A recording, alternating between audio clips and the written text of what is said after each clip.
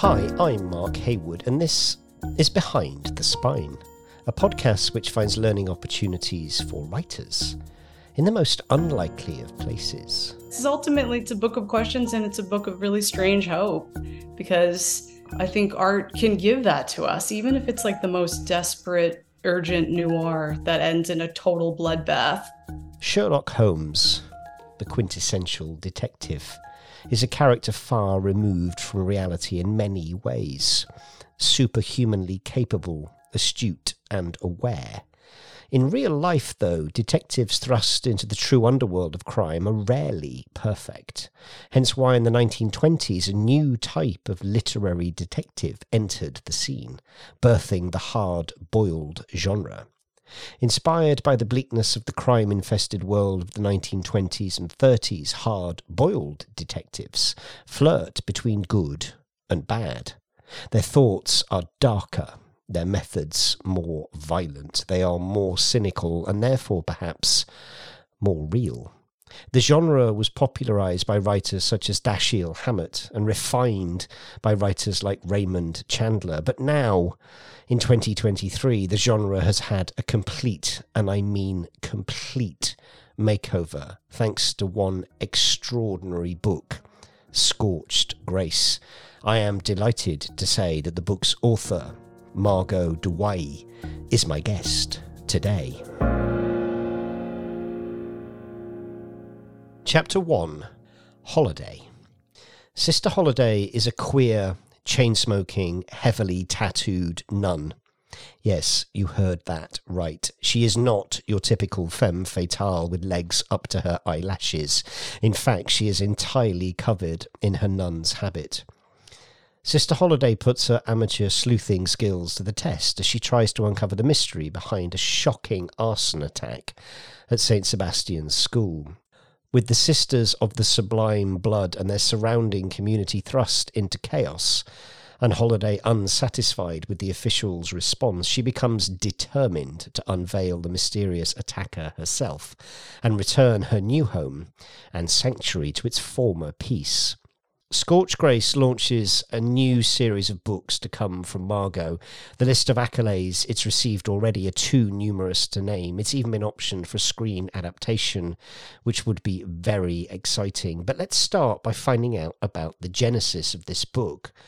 What on earth did Margot want to achieve with Holiday, the tattooed nun, and what was her initial intention? Incineration, just complete and total. And the idea of burning and passion, they're so layered, these concepts that we think about that are part of our lives. For me, they have religious roots, they have poetic roots, they have queer roots, they have artistic roots, and I see hard-boiled and noir as spaces and forums for particularly interesting and carnal explorations of burning. So I've always wanted to write a sleuth series. I've always wanted to write a hard-boiled inspired experience that would be a couple of books, a series. And so in order to have the fuel and a driver to take us through various arcs and experiences and mysteries, I needed a sleuth that really was a mystery to herself in a way that was kind of different than my favorite guys, Marlowe and even Devil in Blue Dress, the Easy Rollins, some of the, real titans of hard-boiled canon were like, yes, they were messes and questions to themselves, but that was less of the project for their author.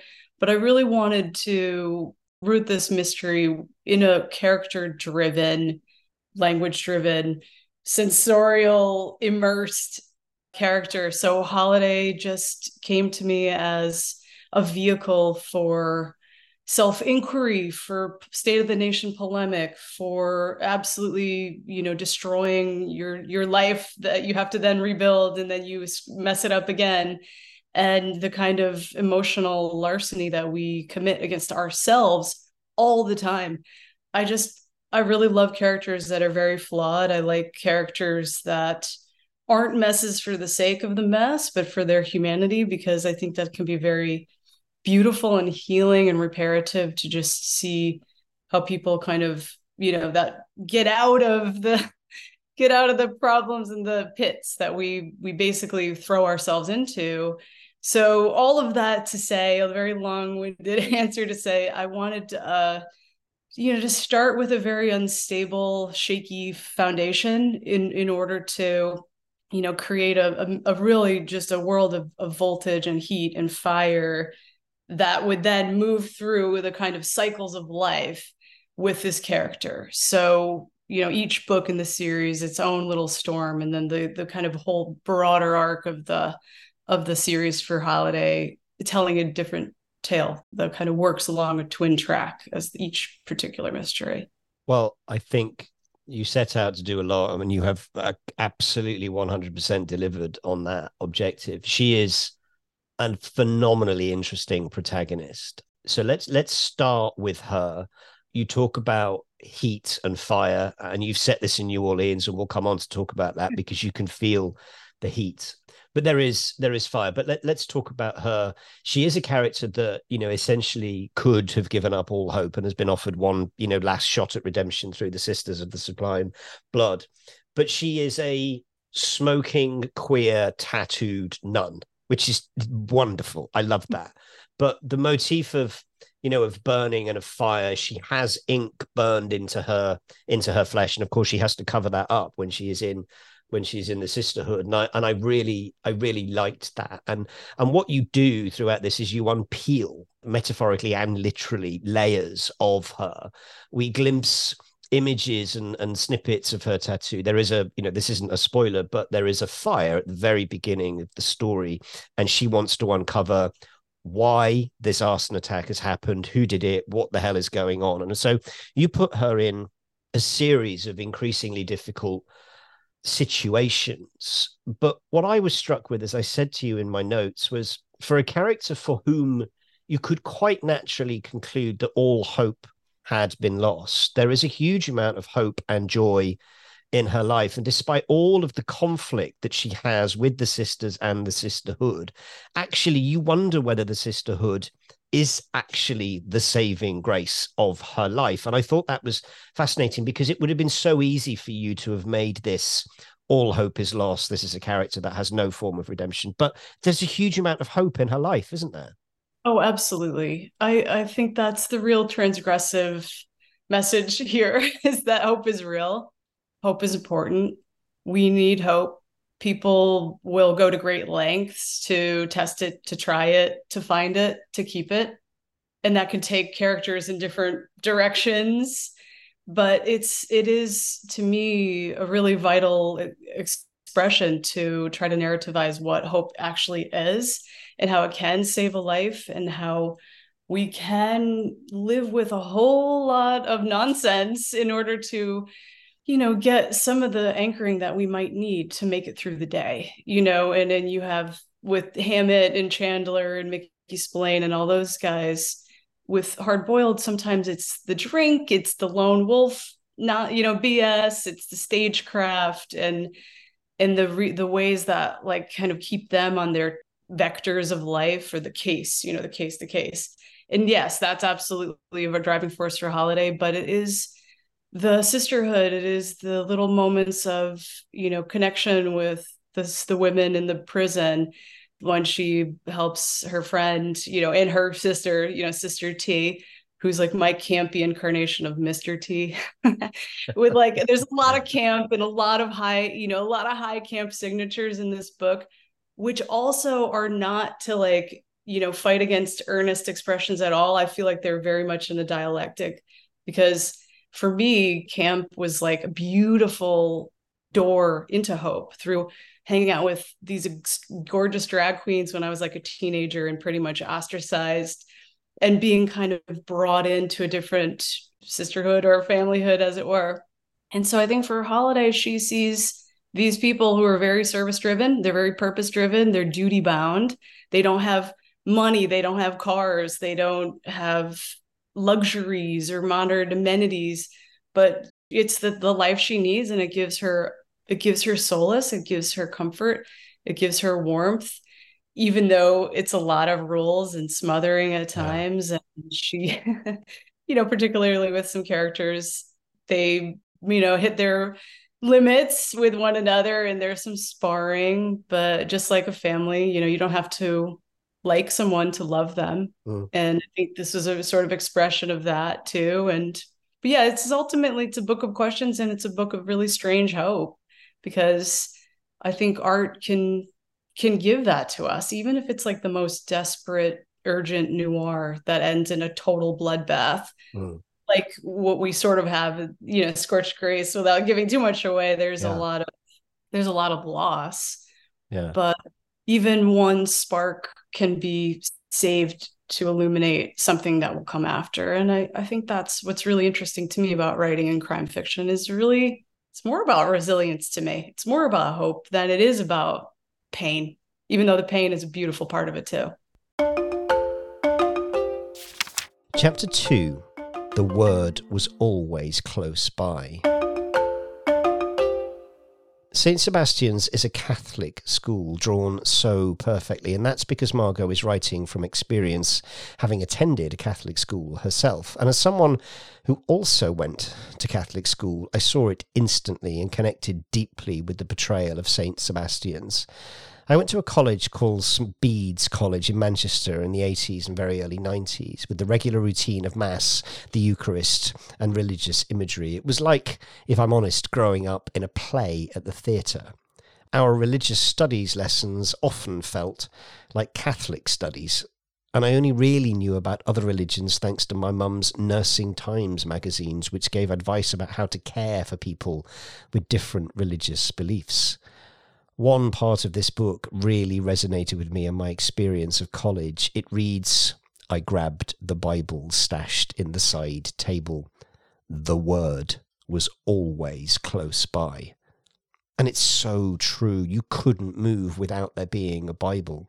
This realism and genuine understanding came screaming through and made it clear to me that Margot also grew up in a Catholic environment.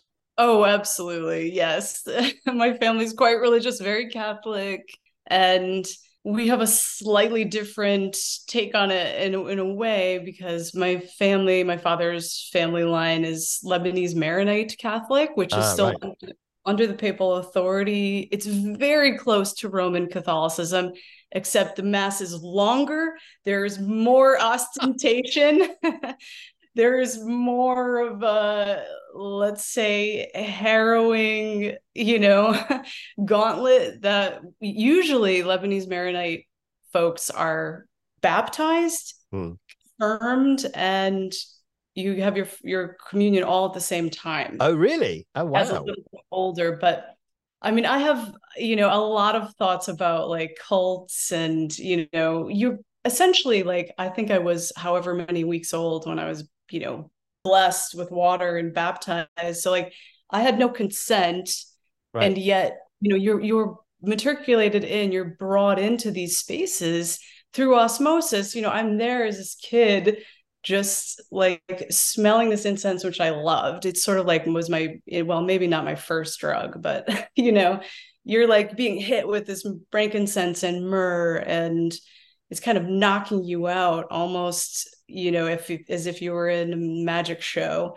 And then you have this dude, hanging from the wall. Yeah. And I mean, and he's beautiful and effete, in my opinion, and with like long hair, and it's just very confusing. And then there's like everybody's wearing a body around their neck, and what? Like if you step back from it and with some critical distance, and then you ask, like, well, actually, we all tell each other stories. What is religion but batches of fables and batches of stories?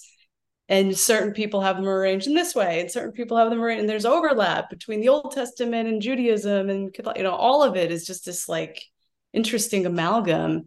But I grew up with it very much a real part of my life. I remember, praying and not quite getting it, Right. feeling like I was a failure because I wasn't really like hearing the voice. And so there was just this immediate, I don't know, default or de facto failing that I felt like an almost a parasitic relationship between the church and the congregants that didn't quite like the power was very specific. And when you're constantly othered, but yet I would look around and see the great comfort that it brought my dad, my mom, my cousins, my uncles, my aunts. My uncle's a deacon in the church. And there's so much beauty when you can come together if someone has passed, and you gather and you literally create a circle around people.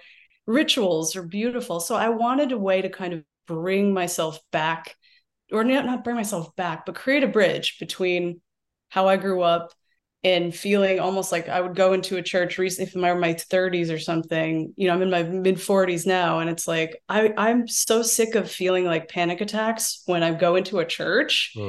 And this was a way to kind of bring a reparative sense of storytelling and almost like, I don't know, prayer of my own. Art is my prayer. Writing is my prayer. Sister Holiday is sort of like my, my way to see it in a different light. I just had to kind of write my way through it. And I've been getting a lot of, readers writing to me saying like, I have a lot of religious trauma.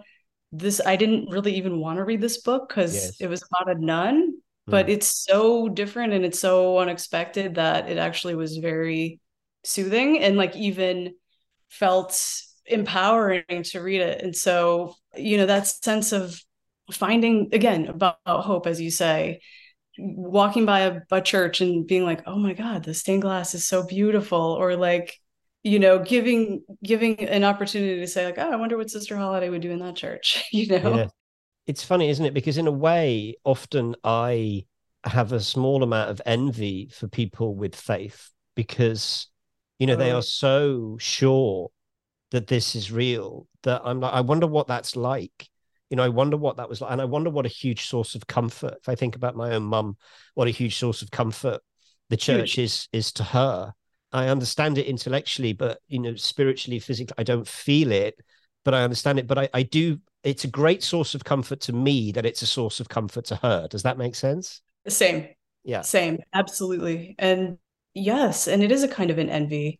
And writing a Holiday who's genuinely devout and also very nuanced and has her specific complexities as well, was really a character experience for me because I had to kind of inhabit that space of belief. And I do think that anything that brings people a sense of pride and safety is a beautiful thing. It's just then when it's weaponized is where I find that really galling and obviously hugely damaging. So I want the book to bear witness as well to the kind of the oppression, the damage, the violence that these institutions have wrought. And yet institutions are made of people, just everyday people, flesh and blood people. Chapter 3, The Little Things We Say to Ourselves. Even the opening to Scorched Grace is staggeringly good. The devil isn't in the details. Evil thrives in blind spots. This is just one of many examples of Margot's incredibly lyrical writing. Margot is a poet, and I have to say her prose is hauntingly beautiful. You really do need to read this book. I wanted to find out whether the poetry just came into her prose naturally, or if it was an intentional decision to write in this style, or perhaps she was influenced by the character of Holiday. That means a lot to me, Mark, and you're a very established writer yourself. So from one writer to another, that actually touches me, and I really appreciate that. They're just the aesthetic and the kind of the aim of the book and the character and the style are so inextricably linked. It's just like the heat that gives a particular, experience of traveling somewhere, part of that sense memory. And so the actual lyrical language to me was as important to get right for this character who didn't go to college and kind of rails against certain ways of knowing. But I feel like, if you my niece just turned 8 years old, and the things she says are so poetic and Right. so funny. And so I wanted this character to live in a world where she's constantly connecting unlike things. And poetry is an avenue, it's a mechanism to do that through metaphor, but also just ways of seeing the world. So even though she's, the diction is not necessarily has to be super, super high, though she's very much drenched in the Bible. So there Mm. are like biblical and liturgical words that she says a lot and stuff like that. But the poetry, it's a sensibility, and I felt like it was really right for a mystery because it can give you moments to speed up and then slow down. So it has a rhythm that I think works. What I love the fact that a lot of mysteries have their own rhythm, Mm. whether we realize it or not. Like you're reading, whether it's a whodunit or a whydunit, there's this kind of rhythmic experience and a tempo. And poetry just felt perfect to, bring more of those signatures into the work very consciously, Mm. but never to decelerate, because I really do want this to be kind of a runaway train. But I don't think I try to reinvent that for myself. Like, what does it mean to have a poetic moment? Well, it could mean, so just something really unexpected Mm. and something unusual, and also play into those mysterious elements as well of decoding and deciphering in the ways that we get things wrong and that we miss things. So having her tell us the story through the first person urgent aesthetic where she just, I was one of the early reviews that came in the Alfred Hitchcock magazine.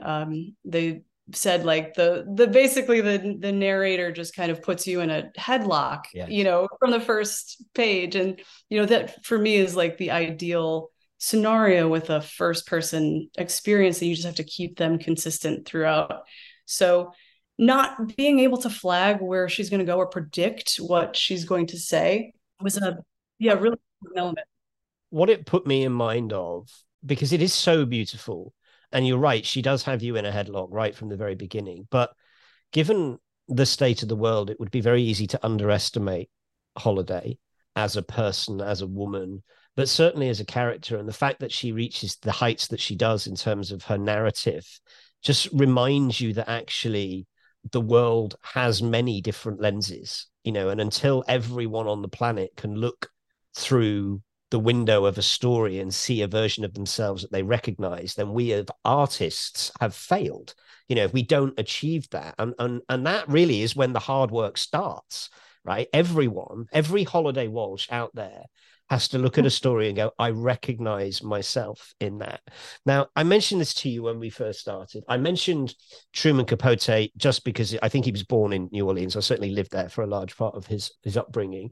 I also mentioned DJ Baker because there is a huge amount of eroticism in his work and in this book.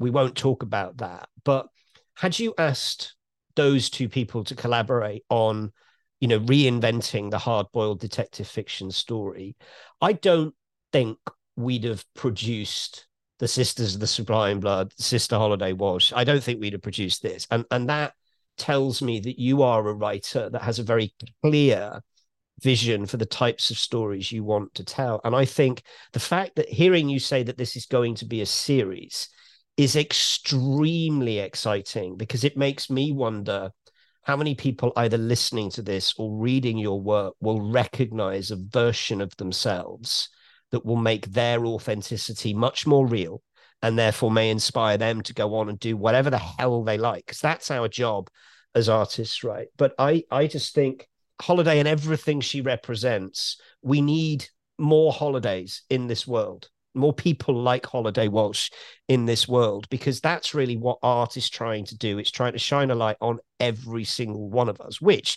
when you think about it, should be the role of religion. I mean, it doesn't quite work that way, but it should be Yes. the role of religion, right? I so agree. I love that. I totally agree. I think I never really thought about it in that way. Wow. Yeah, it is. I mean, again, if you go every Sunday, let's just say, Mm. to a service, or even in your quiet moments or your difficult moments, you go to the place of prayer and yet feel like you can't show up for yourself. That doesn't feel like would really lead to a flourishing life. Whereas I think art does, in some ways I didn't view this book as like a course correction or anything, but just as a way to take these material ideas and really think about when you're moving through the world, again, what gives you hope? What gives you a way to see yourself? And for the character, I wanted to start the book with her merging in a way, looking through the eye of the stained glass. So trying to see, there's one place that's transparent in this stained glass, and it's the eye of Mary. And so she just like presses her face and looks through the city that's unfolding. And I wanted that idea of the fact that we're always just eye to eye with our icons, with our enemies, with each other, with ourselves, and in a way that art can give us an opportunity to reflect. Yeah. Think about our lives, think about love, loss, think about these big, huge questions of, like, for her, taking permanent vows, or what does it mean to move somewhere, or start a new job, or get in a new relationship, or walk down the aisle and say, I do. Life is full of these moments of questions. And that was really, yeah, I guess part of that reflection and refraction that I was really interested in. But I do also say I love Truman Capote and Baker. So thanks. Oh, you do? Oh, good. Yes. I thought for 1 minute I may have massively offended you. Oh, no. How dare you? Well, I do think the eroticism is a really hugely important element of the book. And because we're talking about ways that we communicate and people communicate. So whether it's the words that I'm saying to you right now and that are going into, people's ears, or if you're reading the notes or the transcription, but, communication happens through prayer. It happens through music. It happens through physical touch. It happens through all of these ways that we move through the world. So it was important for me to create some moments for Holiday to communicate in those ways too. I love hard-boiled detective fiction. I love Chandler et al., Dashiell Hammett, all of the greats. But I think if it's lacking in anything, it's that it exists and works brilliantly as a piece of detective fiction with a beginning, a middle, an end, a resolution, etc. But often it lacks saying something about the world that it exists within. This book doesn't have that at all. There is a huge amount of, and you do resolve, the initial crime. We do find out, what happens. So that is nicely tied off. It's not necessarily a happy resolution, but it is a satisfying one. But there is a line, and this to me represents the huge sense of morality and what your book has to say about the world in it. She's quoting her mother. She says, "Only the broken want to break others," my mother said. And, there is a metronomic beat in this book that is morality and human existence and what we're all here for. And also, you've mentioned othering, and the sense that actually, if you do believe in religion, right at the very end, Holiday talks about the fact that I don't necessarily believe that God is a man. I think God is everywhere and everything. She clearly has that within her, which means that if that is true, then there is no such thing as other. There is only us, right? And whoever we are, whatever we decide, whatever we believe in, that's great. And I think that is that for me, that's the big takeaway from this, apart from all of the other things about a great new series, a great character, a really well-drawn precinct. For me, if you're going to go down the route of religion, you might as well use it, and you have done, because you're essentially saying that as others may see Holiday to be, actually she's part of the sisterhood, and that makes everything okay. Yeah. Yes, I think that's just, it's the lifeblood that it just has this art, this real pumps that begins somewhere, and it just like life itself, it's like all end media race, right? We're just sort of thrown into the middle, even though, oh, my first memory was at age 3 or whatever it was. Like, we're really just kind of always in the middle of things, in my opinion. And morality, I feel like, is this retroactive, I don't know, application as a system. But as individuals, I think we do know what feels good and what feels like pain. And, there's just this constant dance between balancing the light and the dark. And, even in the brain, the pain and pleasure centers are co-located. So there's this kind of constant seesaw. and playing with all of that, I think was just part of my experience in the book. And even just, I know I'm like an obsessive fan, but like the hard boiled school is just, it's such a, and I'm so grateful for it. And it was also, you know, kind of this revolutionary way of writing that was kind of in response to the more golden age styles of mysteries of Sayers and Holmes and even Poe, you know, fellow another American writer. But that idea of like, you know, the thrall of the pain, or Marlowe, you know, laughing hysterically as he's getting pistol whipped by a cop, you know, just like he's like he's like the red meat basically, but you know, he's going to be bloodied, he's going to be absolutely gnarly at the end, but he'll still, you know, figure it out, or he'll still pull the trigger. Or in the Maltese Falcon, it's like quite literally, that's the stuff that dreams are made of. There is no statue, like it's all this kind of wonderful game. And there's a delight in this, you know, the not amorality of it, but the exploration of who can we trust? Who do we know? Can you even know yourself? And so when Holiday says that line from her mom, you know, we, again, whether it's like memories of growing up in church, looking at the stained glass of the Stations of the Cross, and all of these like very powerful images or stories, we have them in our heads. So it's whether your parents, the tutelage of your parents and the ways that they or your caregivers may have taught you things that were either helpful or not so helpful, but like they're all there in this stew. And so in these moments of reflection or dialogue as writers, we like, what do you tease out that, and how do you show character action judiciously through some of these moments of reflection? I tend to like those, you know, moments, the little sayings that we say to ourselves, almost like self-prayer in a way. But I think that I wanted this character to try to figure out morality for herself, even though she's bound in a way to the tenets of this Catholic order of sisters who are very progressive, but still Catholic sisters. And so bending the law, perhaps, you know, a little encounter with her student where she goes, you know, she crosses a line and with a ruler, which another is a little playing with that, you know, again, like sort of bringing some of those canonical ideas from Hardboiled of like where you have a taste for vice, you're trying to maybe right or wrong or solve a riddle for just one moment, having a restoration of order. It's not tidy, it's not easy, and I think each character can explore that for themselves. It might not be tidy, but it is brilliant. Margot Douaihy, it has been an absolute pleasure. Thank you very much. Thank you so much, Mark. What a delight. Conclusion, a massive thank you then to Margot Douaihy for today's episode. And to recap, what have we learnt? Messy characters feel real. If they aren't just messes for the sake of the mess and are written in a genuine human way, then they can be very healing and reparative to a reader, allowing them to see how another person can lift themselves up through hardship. If you've ever shied away from including eroticism and erotica in your books, know that it's much more than just sex.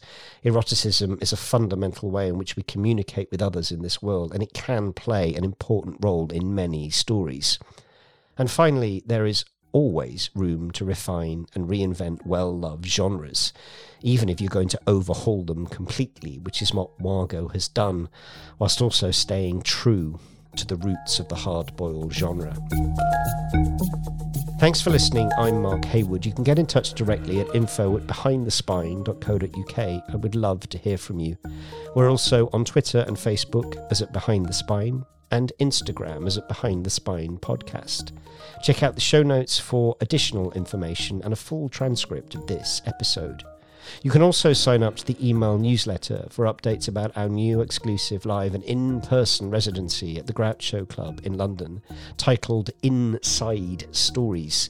These events are not recorded and not repeated and are designed to put you, the audience, both behind the spine and in the room.